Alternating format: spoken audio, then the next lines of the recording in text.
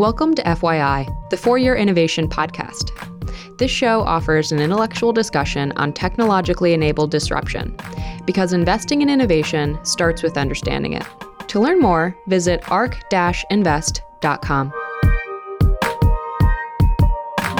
ARK Invest is a registered investment advisor focused on investing in disruptive innovation. This podcast is for informational purposes only and should not be relied upon as a basis for investment decisions. It does not constitute, either explicitly or implicitly, any provision of services or products by ARK. All statements made regarding companies or securities are strictly beliefs and points of view held by ARK or podcast guests and are not endorsements or recommendations by ARK to buy, sell, or hold any security. Clients of ARK Investment Management may maintain positions in the securities discussed in this podcast. Hey everyone, welcome back to FYI, ARK's For Your Innovation podcast, where we talk about how the world is changing and where is it going. Today we're joined by Gary Vaynerchuk. Gary is a serial entrepreneur. He's a 5 times New York Times bestselling author. He's chairman of VaynerX, CEO of VaynerMedia, CEO of VaynerSports. He's also an angel investor. He's been an early investor in companies like Twitter and Facebook. I'm going to interview Gary with my colleague, Nick Gruss. Nick is an ARK analyst. He's our expert on all things social media, gaming, and entertainment. I'm Tasha Keeney, ARK analyst. I cover autonomous vehicles. I work with Nick on our e-commerce research. And we're so excited to talk to Gary because for those of you that know him, Gary is a visionary. He has hot takes. He's going to tell us where the advertising world is going, how social media fits in, how the creator economy fits in, and what is the future of this world going to look like. So with no further ado, let's get to Gary. Hey, Gary, thanks so much for joining us today. I'm here with Nick, who I believe is sitting in a room full of things that you've actually convinced him to buy, Pokemon cards to wine. But really what we're here to talk about today is we'd like to know from you sort of what the future holds. What are people missing? At ARK, we cover disruptive innovation, which I've heard you say you think is just being practical. Yes. In your businesses. So as we look at this wild year in the digital economy and sort of look at the future of the ad space, we have consumers sitting at home, multitasking, using their connected TVs while they're on Twitter and other platforms. How do you think of sort of that juggling and sort of that share going forward and sort of who loses, who wins out? What is sort of the future state of that? You know, it's an interesting question given the context of who I'm making an assumption of is listening to this. As a in perpetuity owner of my own businesses with the ambition to buy the New York Jets football team, I play a very, very, very different game than a lot of the potential listeners of this show, given the context, right? And so much of my money has been made on my ability to wait 7 years for something to happen versus being held accountable for what's going to happen in 90 days or max 500 days, right? So I'm going through this very interesting period in my life where I'm like, man, I'm definitely not so smart in comparison to all these people.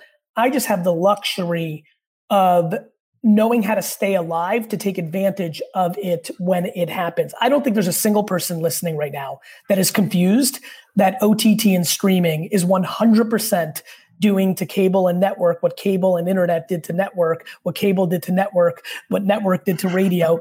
This is like, I mean, every single person in your and my organization and listening to this right now would probably bet the whole farm, their kids' health on a decade from today. Things look a lot more like Disney Plus and Netflix and Hulu than they look like ABC or CBS or CNN. And so I think the winners are the ones that are in a financial stable position to be able to invest in streaming and take all that advertising dollars that are inevitably going to come behind it. And the losers are the ones that are romantic or financially stuck in milking what they have. I mean, it's very common sense Fortune 500 publicly traded company logic versus reality of the speed of innovation that's happening with the internet. Meaning, if you're the CEO of Procter & Gamble and or of a large media conglomerate out there, Epic, or something of that nature, where you're not going to be in this seat in 9 months or 18 months because you've decided for your family and yourself, and you're striking all your stock options within 24 or 36 months after that day. And what you're doing is you're holding your breath and making no investments so that you can maximize your personal economics 41 months from now. But if you own the family business of Viacom, you'd never do that because you know the consumer has told you what's already happening. So I think the winners are the ones who can or are empowered by being historically correct, that look at themselves as I'm going to be in this position for 6 years. So let me do this now. Ones that feel that they know how to manage the street to take the punch in the gut on the upfront capital they're going to have to deploy. Quibi's going to scare the shit out of people, right? Just because you have the macro strategy of streaming is real. That's like me telling everybody who's listening to become an NBA basketball player because it's going to be $1 billion contract in the future. You have to be good enough to be an NBA basketball player. So it's not just deciding to do Peacock. How well is NBC going to execute Peacock? It's not just saying that the fragmentation of OTT is upon us and the IP within it. Like tomorrow, the Kardashian family can start K and probably do quite well, but they'll have to execute as well as Kylie's beauty brand, not as well as a million other things we've seen fail, even though the ingredients are there. They didn't have the cook to cook it. Yeah. So Gary, there seems to be two winners in this past year. You have the streaming, the OTT video, but then also you have social media companies, and they've really come on in terms of digital ad spend. So when you look at smaller companies, they're going to obviously be more aligned with social media. It's just cheaper. You're not going to have a small company being able to go to these streaming services and advertise. So where do you know what's funny though, Nick? That's actually what excites me the most, brother.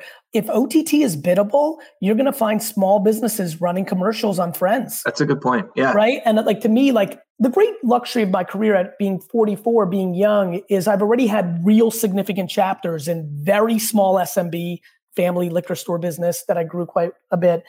A very big chapter in Silicon Valley where I did a lot of smart investing. And then now really deep in Fortune 500 consumer land and B2B land. It's going to be pretty cool. I think of Gary at 22, knowing that Hulu ads are underpriced, running commercials for a one-store liquor store against the Wonder Years. That's the coolest shit ever, right? So, but to your point, I think what you're going to see is, look, I couldn't be more uncomfortably bullish on OTT and social over network and traditional. I think the delta is extreme. I think common sense is the great missing anecdote of the business world. Yeah. And I think reporting and short-term financial arbitrage is why, and I see it everywhere. But I think those two platforms are going to continue to be huge winners. And I would tell you that this year, them winning is not an enigma because of the political year or because of COVID. This is the preview, not the anomaly. Right. And so if you look at one of these small businesses that want to spend on streaming, OTT, or social, where are you directing those dollars today? Where's the best bang for your buck in terms of platform spend? If you're a tiny, tiny business, it's LinkedIn and TikTok because they are organic reach too. Mm-hmm. So organic is something we don't talk a lot about, but it's absolutely the place where everybody fails. Fortune 50 companies deciding social media stinks because they're running an organic playbook on platforms that don't have organic reach and they haven't even tested media properly, or they spend media on it like they're running television. Huge elephant in the room for everybody who's listening right now, why people don't think social's ROI positive, tiny, tiny companies, Facebook. It has scale, targetability, and just ungodly proven capabilities of driving business results. Right. And so Facebook seems to be far and ahead of other competitors on the social landscape, but just let me give you some interesting. Snap doing incredibly well for app download. Snap doing incredibly well for app. So the answer is very, very unique. If you're a t-shirt company, TikTok ads are remarkable. The big thing that nobody realizes is the number one place to advertise is 60 to 90-year-olds on Facebook. Number one. If you have a business that wants to sell to 60 to 90-year-olds, Facebook dismantles Fox News television, dismantles it.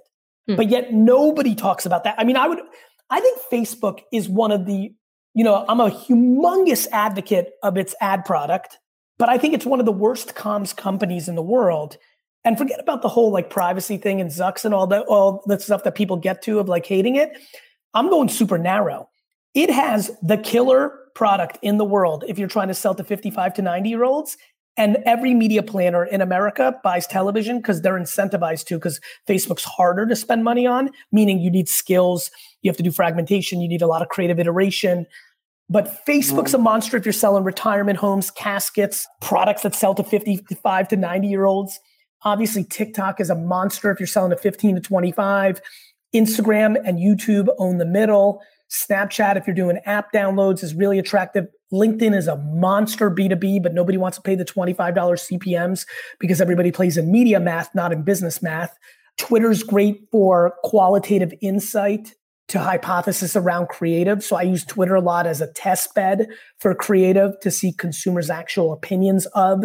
This is real skill. And people continue to think of social media as an afterthought, but Fortune 500, Madison Avenue, Mad Men, and women are starting to kind of wake up, but I still think we're 36 months away from where Coca-Cola is spending 55% of its ad budget on Facebook Inc. And they will. And you think that's going to come mostly from that linear TV ad spend? Like that seems to be the biggest bucket that's available. Yeah, right? I think $70 upfront, billion or so. That $70 billion is such garbage. Yeah. Like it is destroying the biggest brands in the world. Now, Super Bowl is the best deal in advertising. Every brand listening right now, or everybody who's got a board seat on a consumer brand, you should yell at the top of the mountains once you cross your T's and I's on my hyperbole here to do Super Bowl, because the actual consumption of the ad for what you pay is remarkably cheap. Right. After you go there, TV couldn't be a worse bet. Now, every report shows it's okay because Nielsen's and Miller Brown and all these things, it's an inside game. All the MMAs internally have been built around it. Wait till the activist investors realize how much money is being wasted on marketing. All these activist investors have focused on like flights and printing on both sides of the paper. Wait till 3G wakes up and realizes most of their marketing goes in the garbage when they run on TV. And as you look over this past year, and you said, as we often find with innovation, things have accelerated during this difficult time. How great do you think that impact has been? You said you think like this future is 3 years out. I'll tell you why it's been so big, Taj. It's because decision makers became practitioners during this time. CMOs sit in boardrooms and have no idea what's actually going on. There's no cans on keyboards. People don't actually know, right? And agencies are all mainly owned by holding companies who are publicly traded, who are going to keep pushing television propaganda into their clients because they make more margin selling TV than they do on Facebook. They're not incentivized. Their Omnicom's interests aren't aligned with Ford's. By the way, on the record, I have no idea if that holding company works with that brand. But, so the thing that I've noticed in these 9 months is getting a lot of emails and LinkedIn messages from leaders with things that basically said, I used to think you were a snake oil salesman, but now that I've had time to actually look, holy crap, how can I get more educated on this? Or, hey, can we talk? So I think more than anything, it's not even consumer behavior acceleration. It's actually decision makers' education of that I think has serendipitously happened during this era. Do you think this change is permanent? Yes. Yeah. If we're talking about what we're talking about, which I think in the is digital, macro business, how does the ecosystem work with media, brands, opportunities? Yeah, I think it's permanent because I think the thing that has always worked for me is never betting against the reality of the human being. Like nobody's going back. Yeah. There is no time machines. We're not going to read print at scale. Only hipsters out of ironic behavior will. 2029 queens might read the newspaper as a niche-y, funny thing because they're anti-establishment. There will be a wave of, and we've seen it already, of anti-digital propaganda. So you will see some interesting sub-behaviors occur, but the sheer scale of actual consumption on these 15 platforms, YouTube, Facebook, Snapchat, Spotify on audio, things of that nature, the cat's out of the bag. I'm flabbergasted, other than being educated, and this is where Wall Street sometimes gets caught, other than the fact that I'm educated because I'm in it every day, had I not known that it was in agencies' vested interest to not allow the advancement of these products, which are much more complicated to run planning, execution, creative media, had I not been educated on this, I wouldn't be able to understand why Coca-Cola and BMW and Procter and Unilever do what they're doing. I wouldn't understand. Nothing in my brain would be able to put the pieces together. because I do know, I understand that it's not in Mindshare, the agency that does media for Unilever's interest to do a contemporary execution. Now I'm like, oh, I understand. And that is the great detriment of the iconic brands in the world, which is why you're seeing so much growth on the ankle biter brands on DTC, because they're picking up market share at scale on the back of overvaluations, because there's so much money being printed.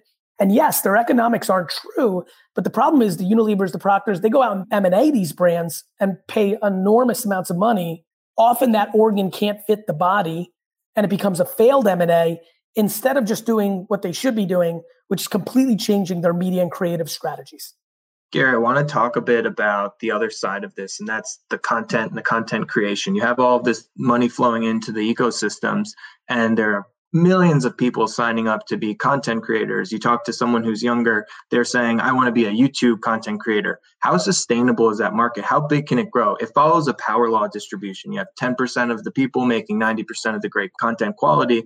So how big is that market going to be? As long as the internet is the foundational infrastructure of our society, and as long as it doesn't get overregulated, the answer is in perpetuity until it takes all the money out of the ivory towers. Yeah. TikTok really opened my eyes this year in terms of democratizing content creation. And I think of that as a really powerful shift in the market. Is it breaking down barriers for people to create great content? Of course. It started with Instagram and Snapchat. You started to see subtle training wheels be put on content. Mm-hmm. I would argue in a lot of ways it started with MySpace, which is true. But think about this, Twitter. Twitter comes along and creates a restriction because of SMS protocol and creates a 140 character game, which inherently creates a filter. So really worked for a guy like me that is very hot take driven and very kind of like good at that thing.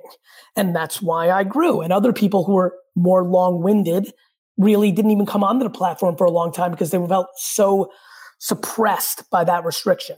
Then you had Instagram that made everybody a better photographer. Literally a filter, literally just one little thing, photos, filters, and it exploded because it was training wheels to become a better creator. Then Snapchat came along, stickers, AR, right? Made people, to your answer, better content creators. TikTok infuses music, which inherently makes everybody much better. That becomes a bigger training wheel, and all of a sudden people can come in. So you've seen the last half decade even, actually, become a game where, unlike Facebook, which was the dominant player, and even to some degree Twitter, even though that had that restriction, the platforms that have gone on to become the next big player have given people a tool to create. And I think this will eventually lead to things that look like, what would Adobe look like if Adobe got very light and was the front end of a social network? Where this is all going is an incredible suite of tools that are very fast and lightweight that allow us to make movies, it feels like, right? You would think that YouTube is set to put an incredible upfront production product that can really take its platform, or the way to innovate and actually become the next YouTube is to be YouTube with an incredible AI, ML, or just an incredible execution of tools. This has been one big game of who can bring the most tools to make the best creative, or help people that are average become better, or better become great, or great to become all time. Boom, boom, boom. That's what's happened for the last 10 years. Yeah, TikTok does seem to get a lot of roots from YouTube. It was just built for mobile, right? YouTube is built, or was built for desktop. And this is what we've seen. YouTube has done an incredibly bad job of innovating. Like, YouTube had all the permission in the world 5 years ago to come out with something called Y or YT or whatever the hell they wanted to call it, and really build TikTok. But a lot of people try to defend the fort instead of putting themselves out of business. Mm-hmm. Yeah, that's a good point. I want to change tunes here a bit because you do so much. One thing, and you called yourself a hot take guy, so I want to get your hot take on this topic right here. Is texting replacing email? We've seen through this. Okay, there we go. A definitive answer. Yeah, and let me go to where I know you're going to add value, because I don't think the context was, I was I'm having a little fun here. Wine text. And oh, by the way, anybody who's listening right now, if you want to learn this and make my father very happy because I built this for him, you should go sign up for winetext.com. I built Wine Library in 1996 on the back of email. 90% open rates, no cost. Texting does cost, but texting commerce, and I think what I did with WineText is really fascinating because I eliminated friction in a way that is so remarkable. So for everybody who's fascinated by what we're actually talking about, you can actually see this in the wild as a preview to what I think is going to happen at scale. Go to winetext.com and sign up. Yes, I think email as a sales channel is clearly been established as an incredible, and still to this day is an incredible infrastructure. But I do believe SMS, texting, has the potential to become the establishment in 5 to 10 years. And I've been blown away by the consumer behavior on the back of WineText. What do you think are the limits of text? Is there a wall or sort of, what fits best within that realm? To be very honest with you, I think it's exactly like email, except we created a UI that allows you to reply with how many bottles you want. It becomes such limited friction. Mm-hmm. I think it's consumed. I start with attention. Common sense and attention is why I will buy the New York Jets. I start with the fact that we live in our text SMS. And then what I've done well in my 20 years is then once I understand where the attention is, I've always been thoughtful enough to bring value to the consumer versus value to me. Where everybody loses is their content is selfish instead of selfless, or at least strategic, where you're bringing value and then you're asking for something in return. I think where you'll lose if you have a big SMS strategy is you're going to spam people and they're going to unsubscribe. Where you win is when you bring inherent value. And I think not only with WineText are we bringing $80 wines for $35, which follows a Groupon model that works, and because we have the infrastructure to be able to deliver on that promise, and it's only 365 wines a year in a world where we buy tens of thousands, so you're going to get 365 ridiculous deals. Mm-hmm. We're also very focused on educating people. We have very clear quant that shows that if we only serve these 7 wines, we would maximize our margin. But because I want it to be a learning tool and expanding people's palates, I'm taking less dollars up front by getting people to explore Gewürztraminers and dessert wines and champagnes. But what that's actually doing is making it a service that's educating, not just selling, which LTV-wise will play out. So within even the e-commerce space, you think the limitations, or there really are no limitations for text, or are there certain types of goods that will sell better inherently? Wine is the perfect example, right? Well, to your point, if you have a clothing item, you might have some more syntax issues where you got to talk about size and this. And there's going to be clearly, if you're selling the unit as is and there's no alterations, everything will do well. A fork, a hat, sneakers, if you just reply with, if there's a cadence of size. And I think the prize is going to be so lucrative that people will innovate to eliminate the limitations. Yeah. And what about platforms like Slack? Do you see them coming into play? Like, what's next after text? Look, I mean, whether it's Slack or WhatsApp or Messenger or other thing, China's advantage of being a communist country, which gave those companies the ability to hold off their competition, be vertically integrated, and play politics and good innovation and just scale that is unheard. I mean, I'm so fascinated by people that don't have context on the Chinese market, whether it's live streaming or how much an influencer could sell. I mean, when I say things to people like, an influencer sold $60 million worth of this one product on one live stream, an American business person's brain breaks because if they're not being global about this. So I do think there's a ton of innovation in the American market. Let me phrase, outside of the Chinese market around live. I think there's a ton on that, but it's all the same game. Whether you're YouTube or Spotify or Facebook, I believe all three of those companies are in the same business. Yeah. They need to show me that they can vertically integrate with retail. I'm shocked that nobody's bought Target yet. Like, I'm convinced that Facebook or TikTok or that somebody in content buys Target. I think Walmart going to the TikTok route makes a ton of sense. It's what Amazon has over everybody. I'm stunned by the big tech companies' lack of understanding that retail is a component of the stack. And so I think Target's a huge target for M&A activity from a Facebook or an Apple or a Spotify, because I think retail is an actual part of the macro stack of the biggest companies in the world. And I think you can see that with Amazon's leverage. You can see that with content. Amazon Prime is a leverage point against the video product against selling on its site. Walmart's going to need to replicate that. Facebook's going to find itself. Facebook is incredible in M&A around its core strength of attention, but I think they have to integrate hardware and retail to be a full stack monster. And so I'm waiting for the companies in America to wake up to that full stack. And we've seen it with Amazon's seen it the most. Prime, Whole Foods, these are not by accidents. And I think Bezos continues to outmaneuver his competition. So how big do you think that opportunity is? We've kind of coined it as social commerce. I think that's what you're touching on here. This idea that it's Mac. You see where I'm going? I know where you're going with social commerce, live, shopping cart. It's huge. I think it extends beyond that. Think about it. If Facebook owns Target tomorrow and you're in feed and you could buy something, but you could pick it up at the register if you want, or all those locations, the answer is, I think I'm already in my mind on social commerce 3.0, which is the macro infrastructure. Like Facebook needs to own the TV, the hardware to be able to see a commercial, purchase it, and have Target deliver it. Because Amazon's there. Amazon's missing one thing, a social platform. So then who in your mind is winning social commerce 1.0 or 2.0, wherever you're at, or wherever we're at today? The human beings that are arbitraging the platforms. So the Shopify drop the human shippers. Beings. Exactly. The humans, not the platforms. The platforms are fragmented. Somebody's going to M&A their way. Somebody's going to pull off the Bob Iger moment. Bob Iger figured out that the IP was the value, and he went and overpaid for Lucas and Marvel, only to be proven to be historically true with Disney Plus.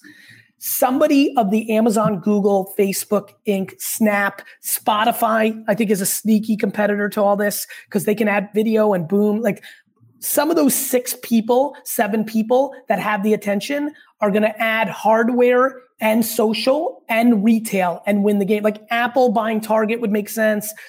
Facebook, I'm stunned that Facebook hasn't gone there because they have so much to lose against Walmart and Amazon. If Walmart and Amazon buy Twitter, like there's a lot here and it's going to go that route. So you're saying Amazon is already there in a lot of ways. Amazon's there. If Amazon goes and buys Twitter tomorrow, they've completed the loop. They're in hardware at some level with voice. And I think they should I think all of them should make a television, a dumb television that's just tricked out for no money, get in homes. Like to me, I'm buying a television and losing. I'm doing the razor and video game business where I'm losing money on the television that's tricked out just to get you into my iOS. Yeah. But then how many players do you see in that ecosystem? Because it does seem like it has like winner takes most characteristics, 3. Right? You know how it all plays out at scale, right? An A and a B competing with a distant C. I think QSRs help us with that, right? McDonald's, Burger King, and there's Wendy, and then change thing will come along and chicken sandwiches matter. So I think 3 feels very right. 5, if you're fragmenting it out. So do you think it's harder to go from the social to the hardware and the other macro pieces like Facebook would have to? I think it's completely casting based on the CEO. Okay. I mean, it's money and casting. It's who has vision. Like I'm 100% positive what I'm saying is right and will play out. Yeah. And that's called vision. That's understanding consumer. That's understanding business dynamics and historical trends and pattern recognition. And now it's why I've always been historically, I used to get booed at South by on my take on Bezos versus Steve Jobs. Something about the way Jeff has played always made me feel like he saw it the most. And I think they're awfully close. They're awfully close, man. They're awfully close. I think they do need the social. The one piece they're missing is the social component. And I think, if I'm Bezos, I put up $1 billion for internal creation and just go, or I go out and try to buy Twitter, probably. What about buying a gaming company? Because that seems to be like the new social or the next wave in social. Are these games like Fortnite? That's easier because you're buying a production company because to Amazon's point, they have Twitch. Right. Facebook went and acquired Mixer from Microsoft. Microsoft, by the other way, is the other sneaky one. I've been very impressed with the Microsoft CEO. I've been very bullish on Microsoft. I think they've been very smart. I think LinkedIn was a monster move into the thing that I talk about as that's become more of a social network. And I think they just have to innovate a little bit more. I could see them going into the hardware play heavy with Xbox. Like come out with Xbox TV or XTV if you don't want to alienate and make it too like somebody's got to create the loss leader television that's stacked with their iOS. That is the game in a lot of ways where you can do social shopping or video shopping within it. If you have the retail infrastructure, again, Microsoft launches an X television, goes and buys Target, and we're watching commercials on X television through their iOS, like a Roku or thing like that nature, and I click a button and Target's delivered. You see where this is going. Mm-hmm. It's a subscription for all of your services. Correct. There's no reason not to. Yeah. It's the ultimate subscription at the end of the day. And whoever controls the person's face wins, which is why Apple's blown it, which is why I've always been down on what Cook's done. They owned this remote control and they didn't layer on top of it. And there's really two remote controls, this and the television. So everybody who's in that game, get a remote control, get to the front of the screen, and then build the stack underneath it. That is the game. That is the $1 trillion warfare. So even with Apple, I want to write a book called $1 Trillion Wars with the 7 logos we just said and lay out the hypothesis. I cannot wait to have this video playing in 6 years as a split screen of I told you so, because it's 100% going to happen. Anyway, I have to run. I apologize for being abrupt, but I'm 4 minutes late for something. Love you guys. Thank you for the time. Thanks so much for coming on. Thank you. Bye. ARK believes that the information presented is accurate and was obtained from sources that ARK believes to be reliable. However, ARK does not guarantee the accuracy or completeness of any information, and such information may be subject to change without notice from ARK. Historical results are not indications of future results. Certain of the statements contained in this podcast may be statements of future expectations and other forward-looking statements that are based on ARK's current views and assumptions, and involve known and unknown risks and uncertainties that could cause actual results, performance, or events to differ materially from those expressed or implied in such statements.